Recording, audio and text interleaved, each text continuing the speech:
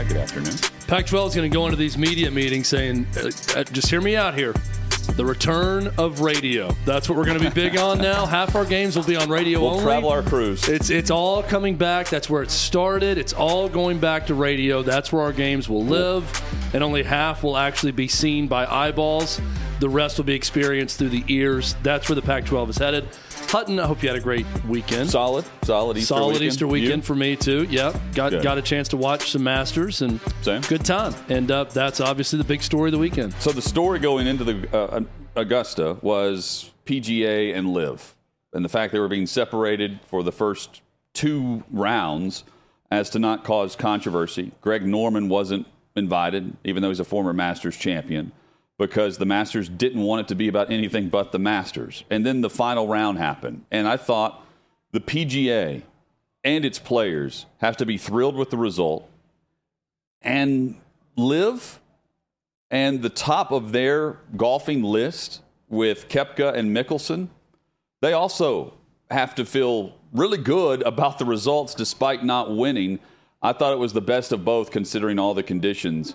And hats off to Jon Rahm. He wins for the fourth time on tour this calendar year, and he's one of 4 or 5 players to ever do it, picking up his fourth victory of the season by the time the Masters rolls around. He's playing great golf, and he does it through the different conditions of the weekend. Koepka had his third round cut short, starts Sunday by finishing his third round. By the time he finishes the third round, he's only up by 2, and by the time they reach the 6th hole at Augusta National, Jon Rahm had tied for the lead, and then he took the lead and never looked back. And the only thing he did look back on was the leaderboard, where he saw Jordan Spieth and Phil Mickelson chasing him down, and he was steady throughout that final 9, the second 9 yesterday. I thought he was great, trailed the final round, but yet turned around to beat the player on the Sunday at the Masters. He wins his first green jacket. Meanwhile, Koepka, I thought, was really good for 56 holes, or 54 holes, excuse me. And considering that that's exactly when the tournament's end for LIV, that was fitting.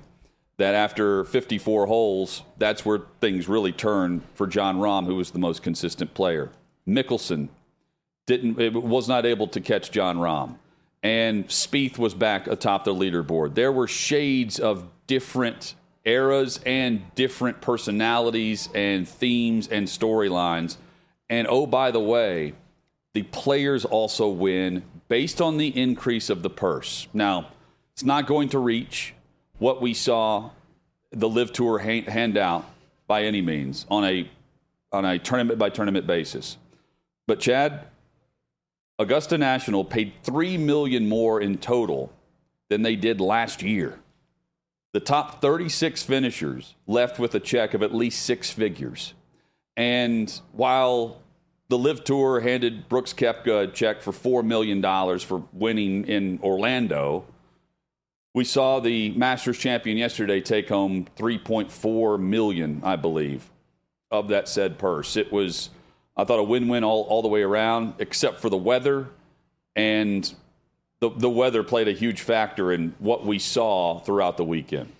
Yeah, one quick correction, by the way. Greg Norman never won the Masters. He won 2 majors, and he lost. He lost fantastically one year at the Masters in '96. Right. But he won the Open Championship twice. So yes, thank you. They held a press conference about that. Yeah, I wonder if he's he certainly wouldn't just get the invite having not won, but I wonder if he bought a ticket, could he go, or is he banned if he decided to go to the Masters, right? If he just went as a spectator. Yeah, he could go as a spectator. But again, like they specifically mentioned, hey, Phil's here.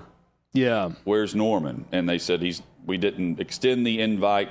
And they did say the last few times that they've invited him, he's only been twice over the last 8 or 9 years anyway. So they made that point. But, like, if Norman's the most hated player from the LIV Tour, Mickelson would be number 2. And he made a charge late, and Rahm didn't stutter throughout the back 9. I thought it was a show that Rahm is built for really any condition in any course. Yeah, the story is Jon Rahm becoming the 4th Spaniard to win the Masters, and congratulations to him. Remarkable play on Sunday where he flipped, where he was down big and ends up winning going away. Down 4, wins by 4 strokes. Really remarkable by him. The LIV versus PGA thing, Phil Mickelson said afterwards that it was just nice to go and play golf. And for this tournament, Hutton, we previewed it last week, it was about the tournament. The Masters is about the golf, and it's about the Masters and past champions and the history on this course. And Phil Mickelson said it was delightful to play in those conditions where that's what it was all about. And he said this is what the major championship should be. The best players in the world, regardless of tour, getting together to play the major championships. And doesn't matter what tour you're on, the European Tour, the Asian Tour, the LIV Tour.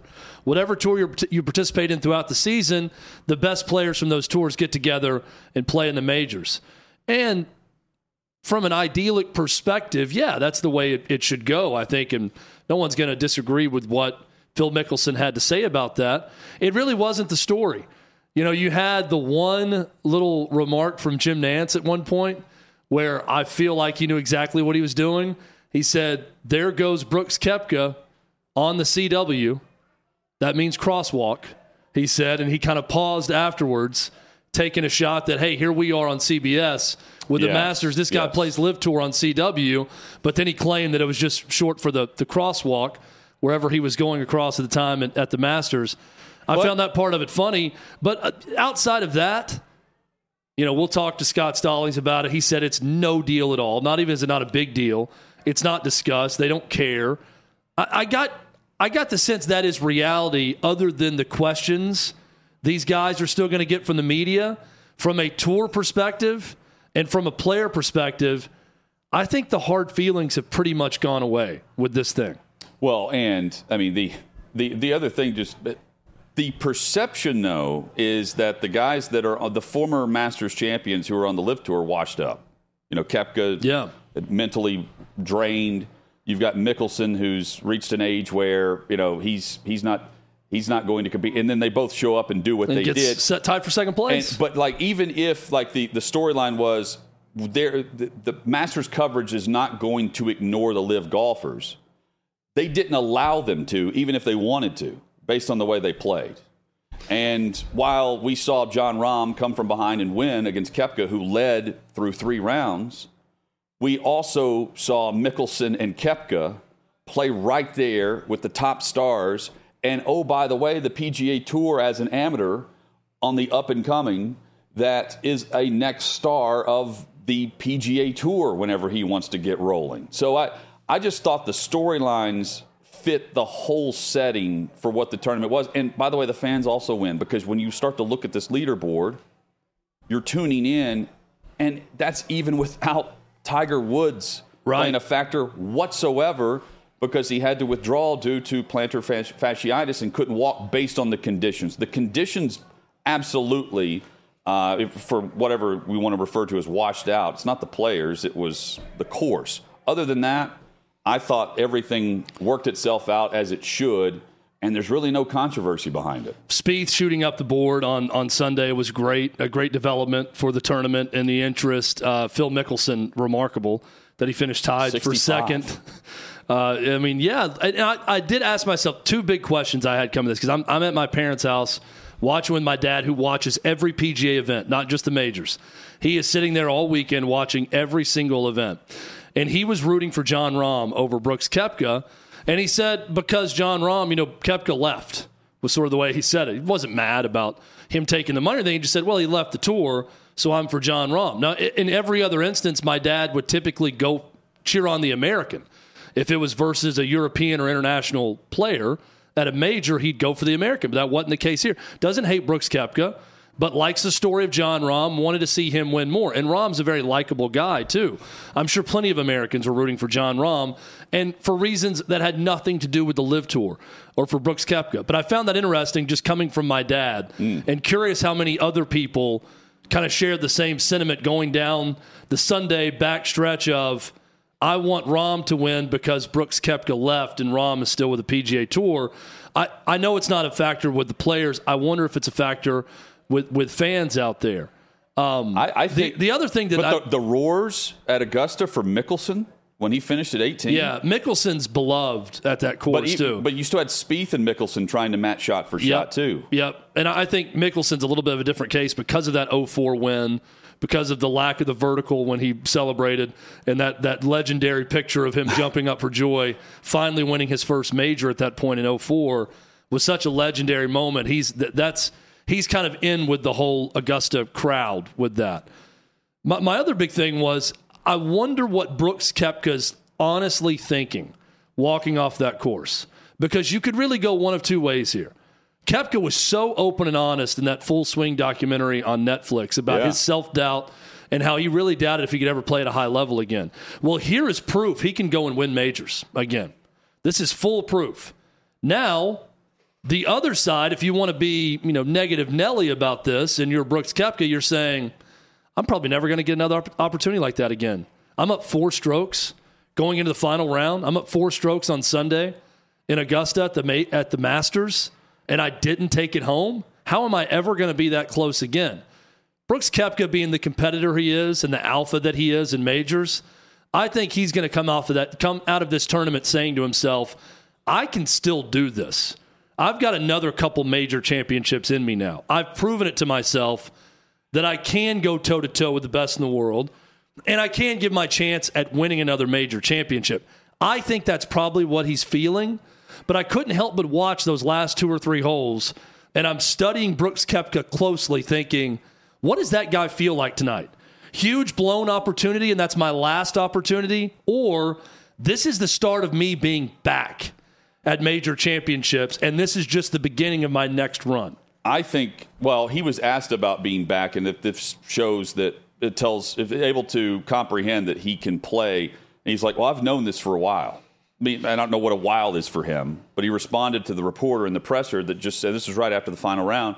He's like, I've known this. Maybe you guys haven't seen me play, but I know I can still compete at a high level. And he mentioned a few shots he would love to have back. But I think playing with Rahm also helped him and mentally it helped him. It didn't help him based on the results of the shot, but he goes, typically I am half a club longer than whatever Rahm's doing from the fairway. And he's like, there's one shot where Rahm went with a 9. He decided to go with the wedge, and Rahm was short on the green. The wedge went over the green. And he's like, that's just, I can't explain that based on what we've known about each other and how we play. They were also, they don't like slow play.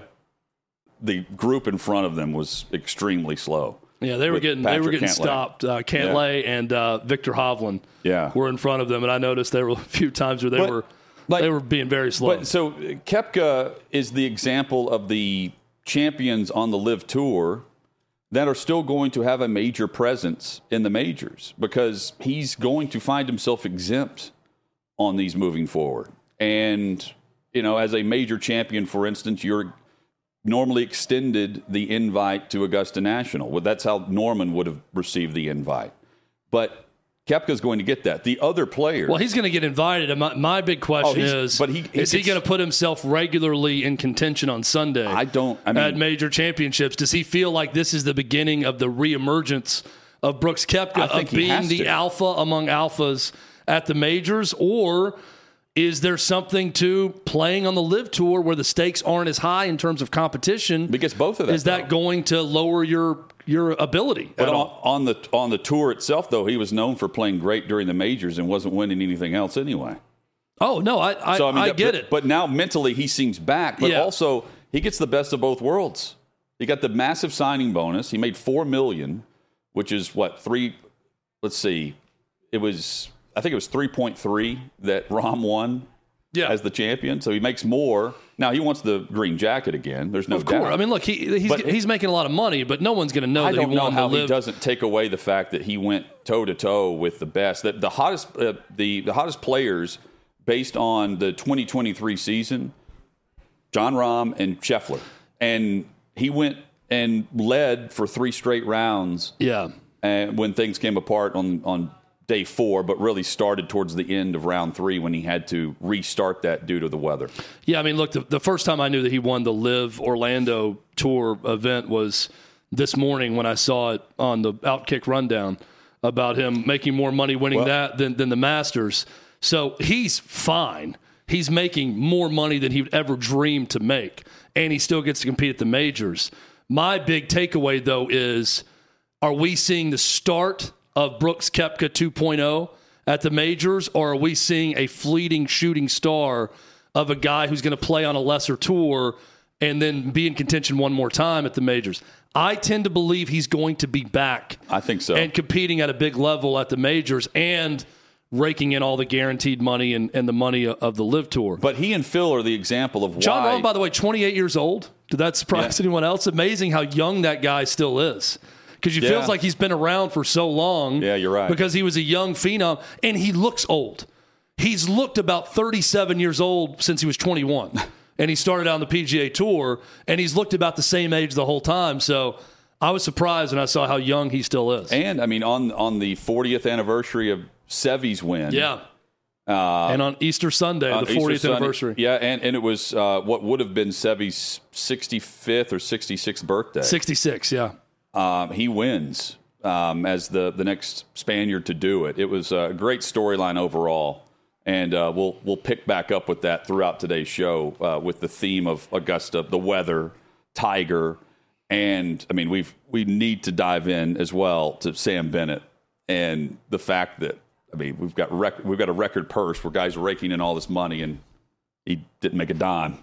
He did, but not from where he finished. I can also speak as a guy who has suffered from plantar fasciitis before that Tiger Woods is talking about. Man. I've never had a leg completely reconstructed the way Tiger has, and he's got plantar fasciitis on top of that, on that surgically repaired leg. But this is a sports injury I can actually speak with some experience on. Plus the wet conditions and the cold played a huge factor in all of it. We'll get into that. Plus Odell Beckham Jr., he has signed with the Ravens, and what that means for Lamar Jackson. We'll hit those storylines and more. Dan Dakich is next to pick up with us on Hot Mic. Hot Mic now, and earlier today and every weekday morning, you can check out Don't At Me with Dan Dakich right here on the Outkick Network. We say hello to Dan Dakich as we broadcast at 6 and Peabody. Dan the man. Yeehaw Beer and Old Smoky Moonshine.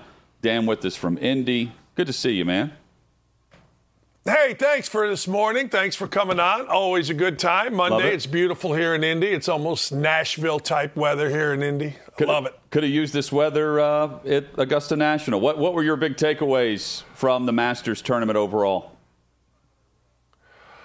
I thought it was pretty cool. Jon Rahm's best player in the world, at least the way I see it. I know Scottie Scheffler's terrific. I loved what Phil Mickelson did. The whole LIV thing is interesting. Great players leaving the tour. The tour hasn't been really affected by it. But, of course, the three guys that finished in the top four from the LIV Tour haven't been affected by going to the LIV Tour, at least in the Masters. So, Look, it's my favorite Sunday of the year, and I did not even mind the fact, because I was busy all day Saturday, I liked the fact that we had golf literally all day from 8 o'clock, 8:30 in the morning until nighttime. I thought it was great. Hey, I thought they were going to have to postpone the finish based on Koepka and Rahm following Patrick Cantley's group around all day. You're not a fan of the slow play. I play a lot of golf, and we have a rule. Play good, play fast, play bad, play faster. I mean, what are you doing? Like, I get.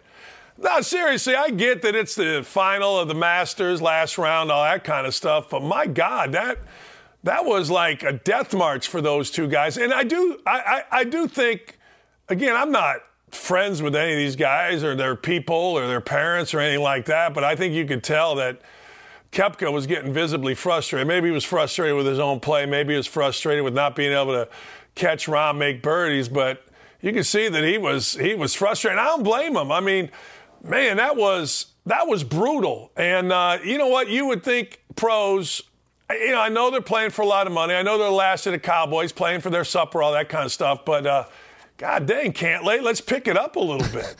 How much do you watch body language with golfers? I find myself all the time watching reactions to shots. I try to guess right away if it was a good shot or not off the tee based on their body language right as they go through with the follow-through. And one guy specifically that I cannot stop watching is someone I love, but it's Jordan Spieth. If you remember that first meltdown when he was really young at the Masters, it was a big thing about his lack of maturity and how he's screaming towards his caddy and he's visibly getting frustrated. Dan, I still see a lot of that with him. I'm watching him a lot over the weekend. I'm like, this guy is talking to himself after every bad shot nonstop. How much do you watch things like that with golf? Hey, I watch it in its entirety, and that's what I watch in every sport. And you're so right about Spieth. You know, I don't know if you know the card game euchre. Do you know that card game? My parents love it. All right, so I never heard of it. Then I went to college. Everybody played it, and what I learned very quickly was that after every hand of euchre, everybody has to talk about what they did or what they should do. And that's kind of like golf. Like if you play golf, it's like, oh, man, I hit that one fat. Or everybody wants to explain. And usually on the tour, a guy will lean or get mad or whatever. But Spieth is at a different level. You're so right, man. He's like Mark the Bird Fidrich 1,000 years ago talking to the baseball. He's talking to the ball. He's talking. And he's about half crazy. And, you know, he played great yesterday. I certainly did. But, you know, whenever it gets lately, anyway, I shouldn't, you know, he's been a great champion, all that kind of stuff. But I have a feeling when he's in contention late that he's always going to crap the bed. You know what I mean? And I wonder if all those thoughts going into his mind, now competing against so many guys that are as good as him that don't do that. Like John Rahm gets mad, but then he seems to let it go. Koepka looks like he's just an NFL fullback that's taking hits. He just gets up and keeps playing. Scheffler doesn't seem to be bothered. Those guys are at his level, and they have a little more even temperament. You got to do what you do, but I now think that Jordan Spieth, if he's in, let me put it this way, it didn't surprise me to see him bogey number 18 yesterday and put himself one below the leader in the clubhouse, which was Mickelson. I just assume he's going to do that when push comes to shove now. Dan, I was once a huge NBA fan, and I never thought of all the possible issues with the NBA, that the biggest one facing the future of the sport and its popularity is a lack of desire to compete consistently at the highest level by owners, by players, and by coaches. I'm talking load management, and now I'm talking about whatever the hell happened with the Dallas Mavericks against the Chicago Bulls the other night. I don't understand how the reward is worth the risk of doing what Mark Cuban did in that game. What in the world is going on? Let me ask you a question. What's the difference between that and point shaving? Like, seriously, what's the difference? You know, people want to get on players. You know, we've had point shaving scandal where guys have won games but maybe under the spread. But, I mean, that's intentionally trying to lose a game that may have put you in the playoffs. The only difference is they're not taking money from a gambling agency or someone betting on the game. Maybe. But I just went to Wrigley Field, and in right field outside is a big DraftKings sports book. So who's to say that they're not taking it in a different way? I look at it as fixing the game. Why aren't you playing them? You're playing them because you want to lose for whatever the reason. Well, I don't understand that. They're fixing the draft because they have a protected top 10 pick from the Porzingis trade, and by losing, if they made the playoffs, they can't necessarily guarantee they're going to have that pick. And now, but they were still alive for the playoffs, right? No, I know. By making the playoffs, it lessens their chance of the protected pick, which is why they lost. I know, and that puts it on a completely different level. That's what I was going to say. You're costing yourself now something. You're costing your fans now something. You know, a guy sits out in the middle of the season. That's a little different than four guys sitting out, and we don't want to go to the playoffs. Now, I want you to think about that for a second. We don't want to go to the playoffs. In what sport? We don't want to go to the NCAA tournament. We don't want to win this game. We don't want to go. We don't want to go to the NHL playoffs. We don't want to beat the Colts in the last game of the year and make the NFL playoffs. I mean, can you imagine? I mean, seriously, that is as egregious as anything that I have seen in the NBA. We've seen fights. We saw fights on the bench yesterday. We saw some idiot break his hand. We've seen Tim Donaghy and his shenanigans. We've seen all kind of stuff in professional sports. But think about it. I don't want to go to the playoff. I'm on the 18th hole, and if I make this putt from 3 feet, I'm going to the playoffs in the Masters. I don't want to make it. What sport would you not want to make the playoffs in? Honest to God, I could not. I thought when I originally saw it, fellas, I thought, okay, well, it's a meaningless last game of the year. And then I did a little research on it, and exactly what you're saying. They get a better draft pick. They blah, blah, blah, blah, blah. You're basically saying we don't want to go compete at the end of the year when the prize is the biggest.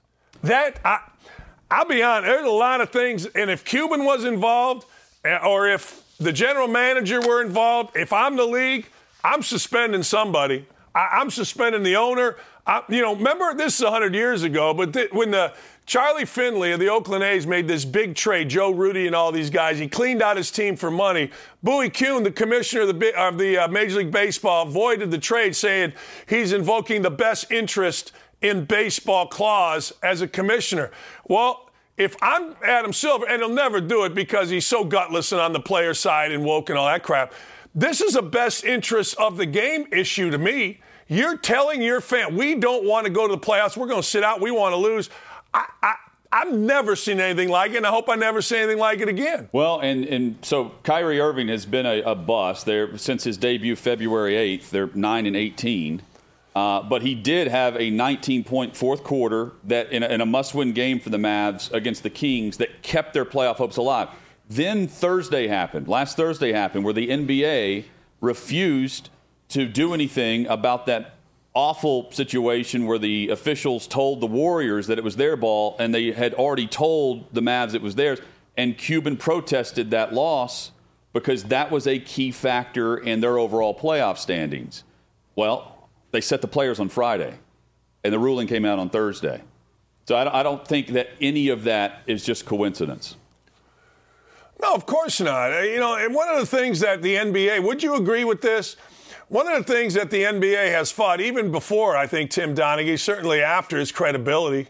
I mean, of all the leagues, the one I hear, and tell me if you guys hear the same thing. Well, that's fixed. The referees are letting stars play, blah, blah, blah, blah, blah. You know what I mean? And now Rudy Gobert is suspended for the first playoff game against who? LeBron. So, of course, when you have in your mind that there is a conspiracy and this league is set up for the Michael Jordans, the LeBron Jameses of the world, any little thing that happens, we're going to say that's not a coincidence, that's set up for this. And I don't know if we're right or not, but I know this. The NBA is the one league that has a huge credibility issue among its leadership, and including in that leadership now are coaches, general managers, owners for that, and always has been referees. And, Chad, we'll get back to this later, but this game, by the way, was a 3-point game.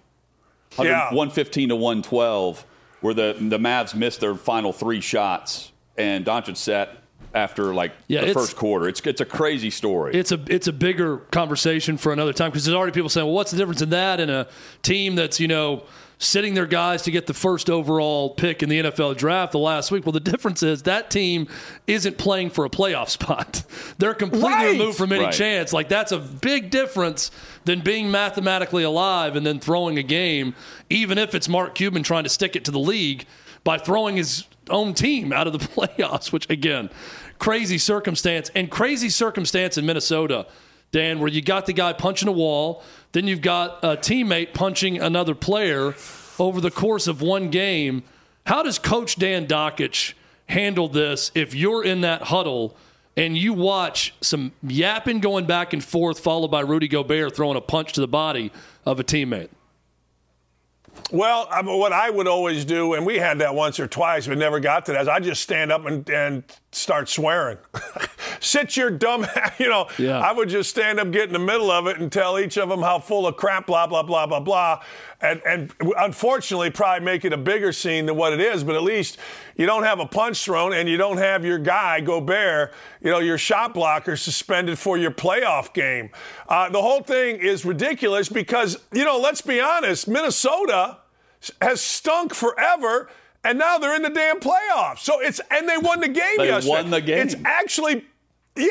It's actually been a good year by Minnesota standards. You can argue a great year by Timberwolves standards. But here at the end of it, we're going to have to sit out Gobert. We got a guy punching the wall, Jaden McDaniel, who everybody tells me is a good player. Hell, I don't know. He seems like just another guy in the NBA.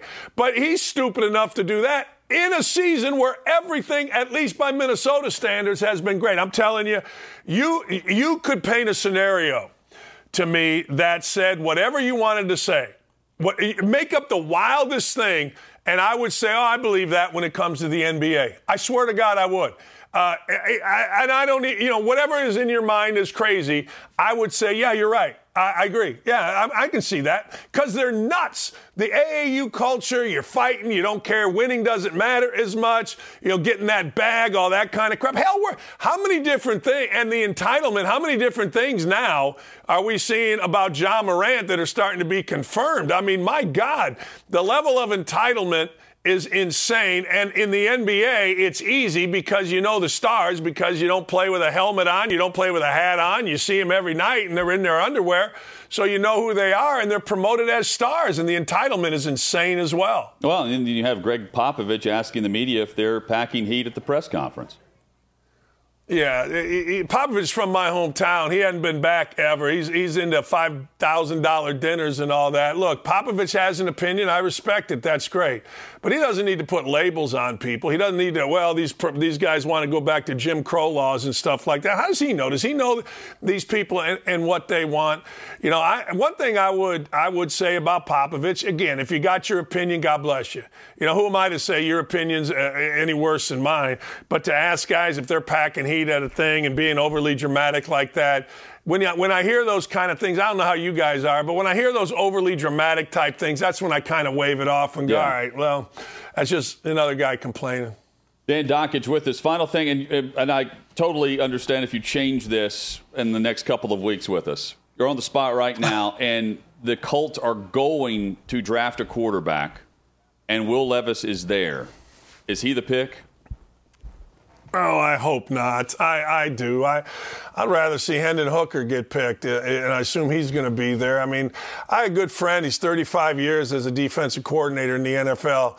He likes Levis enough, but he said he is so stiff that it's silly. And he also said about Anthony Richardson, he made a comment. He goes, guy that generally in his 35 years, guys that play the way that they play on Saturday play the same way on Sunday. And so I think if you were going to tell me right now, the first three picks in the draft were any order you want, Anthony Richardson, Bryce Young, and C.J. Stroud, and the fourth pick was the Colts, and they're going to either have a chance to do one of three things, which is basically pick Levis, right, trade down, and get maybe the ninth pick or whatever, and maybe take a swing on Hendon Hooker, or take a defensive guy. I would bet they take Levis. I think that's the scenario that they would take Levis. Otherwise, I think they're going to take either Richardson or Hendon Hooker, but I do reserve the right to change that because who the hell knows? Well, and there are a lot of teams that are meeting with Levis this week, so I'm fascinated to see what happens with this because, the narrative is, well, we saw what happened on the field. But the other narrative is teams are quarterback needy, and three could go in the top three picks, and if you can get Levis – if you have him as a top 15 pick, but you pick fourth, maybe you got to ensure that you get your QB. Dan, do you deduct points for the bathroom mirror selfie where he shows that he's all jacked up in the mirror by himself, shirtless? Yeah. Yeah, I do too. Yeah, I do. I do. I think that, he has a very punchable face. He has a punchable persona. And maybe that's just me being jealous. Very much so. I will tell you this, though. This is what I think, all right? Like, if you like the guy and you're the Colts, and this is where the Colts have always been chicken blank, at least under ballot. If you like the guy, don't be getting crazy. Don't be, we're going to drop back because we think we can get him still at 9, that kind of thing. You got to take him. If I'm the Colts, and if I like a quarterback, just take your damn guy and live with the consequences. You know what I'm saying? Yep. Ballard wants to overthink this, and then they get into defensive mode when it doesn't work out. If you like him at 4, take the guy at 4 and do what your scouts and you are paid to do, which is evaluate, make your reports, make your decision, be strong in your conviction. So ultimately, that's what I hope happens. Dan certainly does that each morning here on the Outkick Network with Don't At Me. Always enjoy the show, Dan. Thank you so much for joining ours, and we'll catch it tomorrow morning. Thanks, guys. Thanks for having me. Appreciate you. Yep, same. Dan Dakich with us each Monday to recap the weekend headlines. I do think Arizona's trading out at some point. Yeah. And the question is, how nervous are the Colts for that? If they're not nervous, I think they want Levis, because I don't think he's going 3.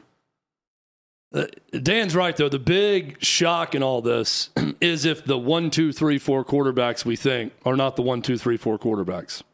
If there's someone on that list that has Hendon Hooker ahead of Will Levis, let's say. And I think that takes him. Could certainly be the case. I think it's a long shot. Though. I think just like it's a long shot now that Hooker lasts throughout the first round, I think someone trades back into the first round or he goes late at worst. It would also be a long shot to me that someone drafts him ahead of Will Levis. I'd still think that. Hit us up with your thoughts on social. You can follow us individually. You can also just check out the show on YouTube by subscribing to the Outkick channel. Coming up, Dusty May does more than just agree to return to Florida Atlantic. We'll dive in there. Plus, Caitlin Clark. She is big at the box office and then shuts it down for Iowa. That's next on Hot Mic.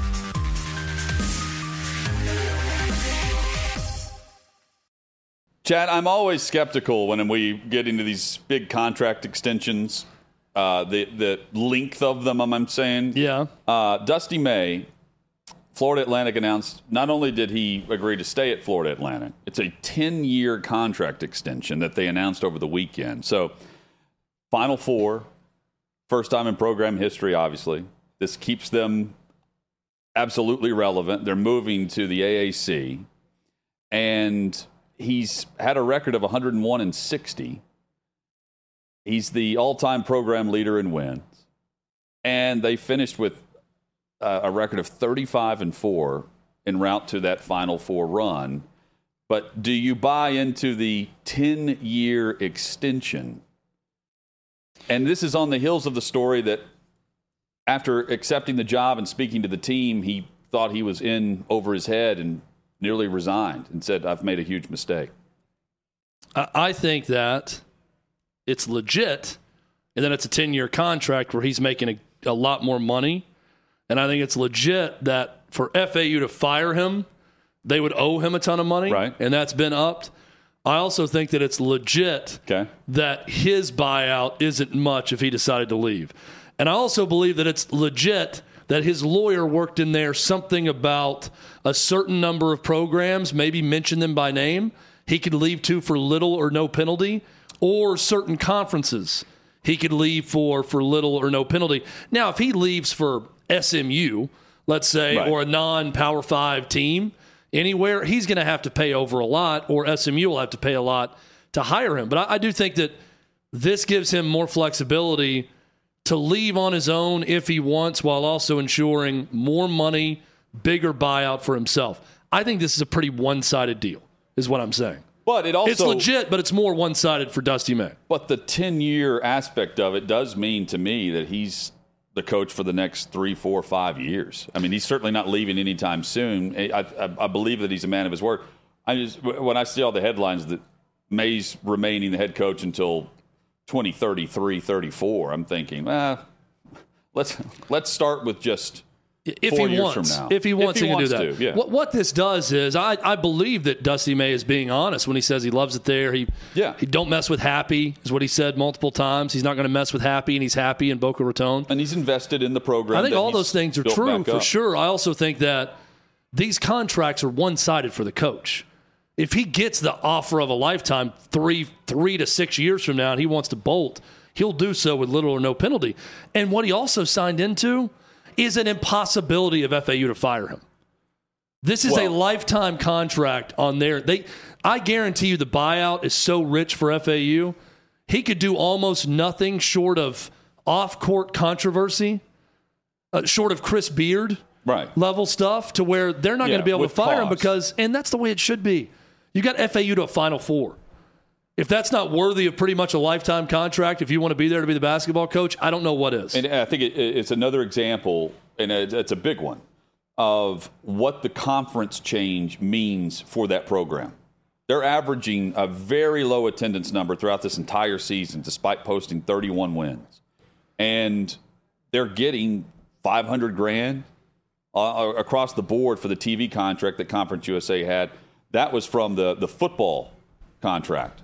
Now they're moving up to where they're going to get a couple million. And this is a basketball program where they were putting only a couple million as a university into it. Now they can devote so much more behind it, and they can look at the program for their hoops the same way that they were looking for it in regards to football, where they had Kiffin come down and win. Not to the Final Four, college football playoff level, but you certainly have landed some big football names, and now you keep the guy who became a name in the NCAA tournament. Same goes for Caitlin Clark at Iowa. So they averaged over 11,000 fans this past season. Season prior, they were averaging somewhere about 4,000 or 5,000, I believe. And which isn't bad for the women's game at all. No, it's not. But you can see the jump. Yeah. And then they could already see the success rate of what the season tickets were going to mean, but they were inundated so much that they had to put season ticket sales on pause for the upcoming season because of the unprecedented demand.